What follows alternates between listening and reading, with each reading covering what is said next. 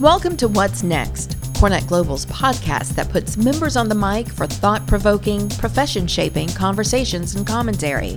Featured in this episode, you'll hear Melissa Marsh and Chris Hallis recap their session at our 2018 Singapore Summit.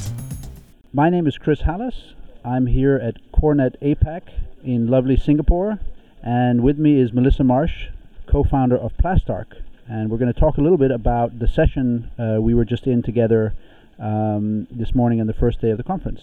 So Melissa, tell me a little bit about who you are and what you do. Yeah, absolutely. Thanks, Chris, and it's great to be here in sunny Singapore. I've got a couple roles in addition to having three lovely children. I, as you mentioned, founded Plastarc, which is social research and people analytics for the built environment. So really getting to the bottom of human factors and what really matters to people, particularly at the architectural scale. We've got a good history of having social research at the product design scale, as you know, and at the urban design scale, where often you need to collect input from people, but somehow it's missing in architecture, and so that's the basis of our work. And then we also do a fair amount of work with Savills Studley in the US, Savills here in Singapore, and they're a tenant representation organization, and because they focus on tenant rep, that gives us a chance to think about that human factor, that occupant experience within real estate environments. Great. So we just presented here. We had a great session, very well attended. What, looking back, what do you hope are some of the takeaways that people might walk away with? Thanks. Yeah, the morning session, the keynote really spoke about artificial intelligence, and I often say that the issue is that we need intelligence before we can get to artificial intelligence, and that's really the basis of the work that both of us do, which is making sure that we are able to collect really a completely new set of data about how people are experiencing workplace. So I think the importance of that data and information is job one, and maybe where there's more data, it's more important to have a strong hypothesis or to know what your questions are or what you're looking for. And then I think the other important takeaway is really there's tons of opportunity. We're really at the beginning of a moment in time that gives us a view of the future. They sometimes say that when you've heard about a new technology coming and it doesn't come and it doesn't come and it doesn't come, you kind of lose hope that it's actually going to come. And so we've been talking about intelligent buildings in the architectural and design profession probably for 20 years pretty actively. And I think that we're really at a moment in time where those buildings are getting smart. The work that both of us do is based on the idea that smart buildings are social buildings, both from a people's perspective and then also from a social media or mobile media perspective. So the future is here. Riffing off that, you mentioned, and I completely agree, that buildings should be seen as, through the eyes of the occupant, and it's a social construct, and that makes me think of culture. And we're here at the APAC Summit. What are some questions you ask when you're thinking about localization or the cultural context of the work you do? Right, so there's maybe 2 or 3 pieces of that, but firstly, we're humans in any location. So when we're focused on wellness, sustainability, these things are really scientific or biological in nature, and so we can focus on the human, that the things that we need as human beings anywhere in the world. There's also lots of conversation to be had in terms of the relationship between organizational culture and local culture, local geography. So how are the workplace or real estate strategies of the companies that are here at CoreNet, how are those varying by different geography? And is it, the local culture rules or the corporate culture rules, and how do you get the best of both worlds? And then finally, being in Singapore is just a pretty particularly exciting location, really a country built on technology. And we've been doing some work recently with Singtel, the national carrier of Singapore, and a big and important brand. And really, they're a preeminent organization that is just one step ahead of the curve in terms of smart cities, mobile technology, and so I think that both from a technology front and technology being front and center in the culture here is a particularly exciting place to be having this conversation. Fantastic. Switching gears a little bit to talk about some of what happens when you have new interactions and new platforms for people to give their feedback to the building. We talked yesterday about comfort zone. Tell me a little bit about what kind of your thoughts are around what that kind of conversation was about. So I think that the work that you do at Comfy is pretty exciting because it's operating on a couple of different principles simultaneously from a people perspective. One is that giving people greater control builds in greater flexibility within them. So when people feel that they have more control over the environment, they're more flexible, they're more accommodating, they're happier, more satisfied. So sometimes we might think that those classic hot and cold calls of a facility management environment are just grumpy people. And the more grumpy you are, the more you're going to complain about any of the things that might constrain your ability to do your work, and that temperature just becomes something that's kind of a hot spot, so to speak, in that topic area. But I think the real opportunity is that through the Comfy app or a variety of technologies that are allowing people to use their mobile device to have direct impact, whether it's room booking, lighting adjustability, connecting with friends in the workplace.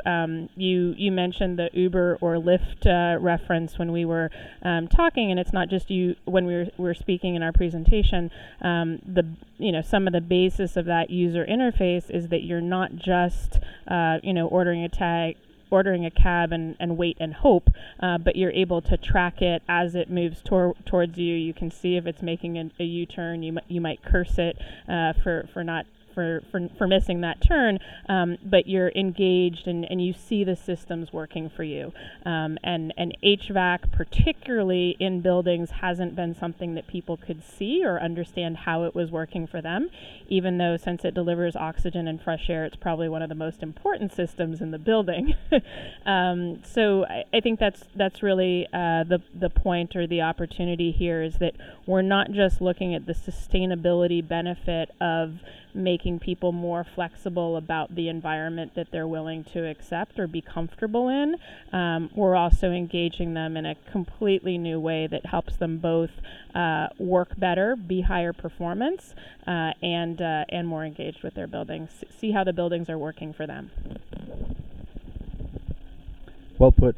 So I understand you focus on both the occupant experience and the change management, which I know we both agree is often overlooked. But what do you see when you work on projects as kind of missing from most existing deployments, or when people have made their plan and you kind of come in and give them some advice? Yeah, so job one, whether we're talking about workplace or technology or environment or pretty much anything, is that you need to build a product that people want. And if it's not something that people want, you're really, at the end of the day, wasting your time trying to convince them to use it. And as you mentioned, as we were presenting, that's particularly volatile in the mobile or software world, where if you mess up a couple times, they're not going to download it again, they're not going to try again, you've kind of lost your shot at it. So I think the first thing is just to make sure that you've built something that people want, and that by using it, they're getting some benefit out of it, that it's not just a tracking device that's going to help the operational organization, and it's not of a user benefit there. I think the next, from a change management perspective, is it's not just the user or employee that needs to change or have some changes in order for these kinds of initiatives to work. There's also change that needs to happen at the operator level in terms of HR, IT, real estate, facilities management. In order to deploy or implement one of these systems, we actually need the service organizations within the company to be working differently together.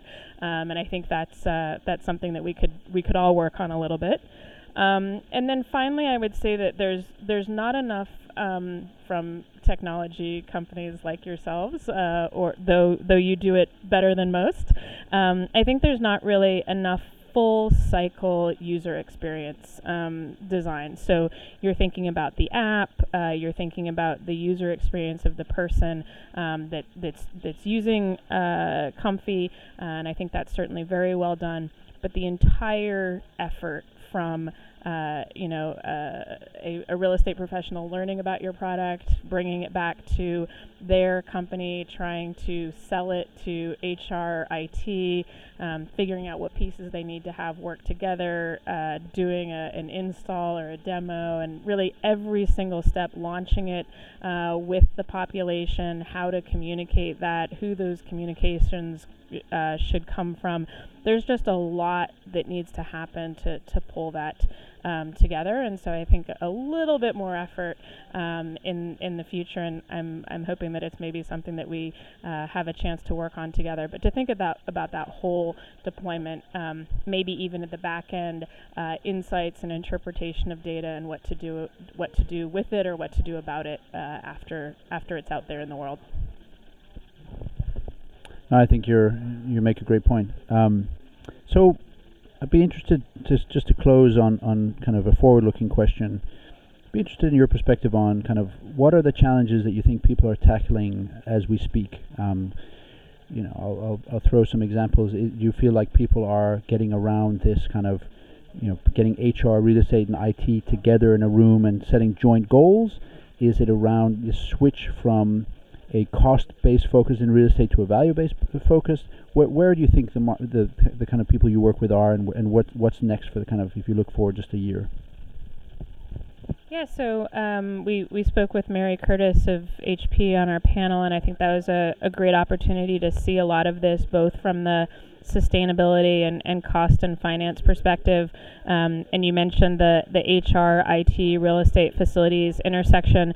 I think to some extent, increasingly, we need to make a business case that has a cost benefit from every perspective. It maybe used to be that we could make a business case that was a real estate business case and sell it to other parts of the organization, or make an HR business case.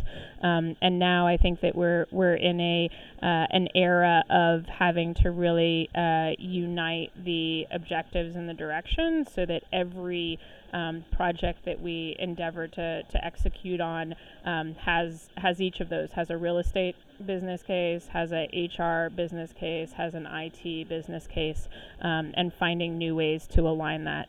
I think the other piece in terms of looking at the future, what's next, is what I opened on, which is just that there's such an exciting moment and great opportunity with these data to be able to make buildings more responsive and more people-centric. So I think that's the desirable other future condition. Melissa, thank you so much for a great session and spending the last few minutes with me. Hope to work with you lots in the future, in this coming year, and have a great time in Singapore. Thank you for tuning in to this special episode of What's Next. Have an idea or a point of view you'd like to share? Want to record a podcast of your own? Visit CoreNetGlobal.org/podcast to learn more.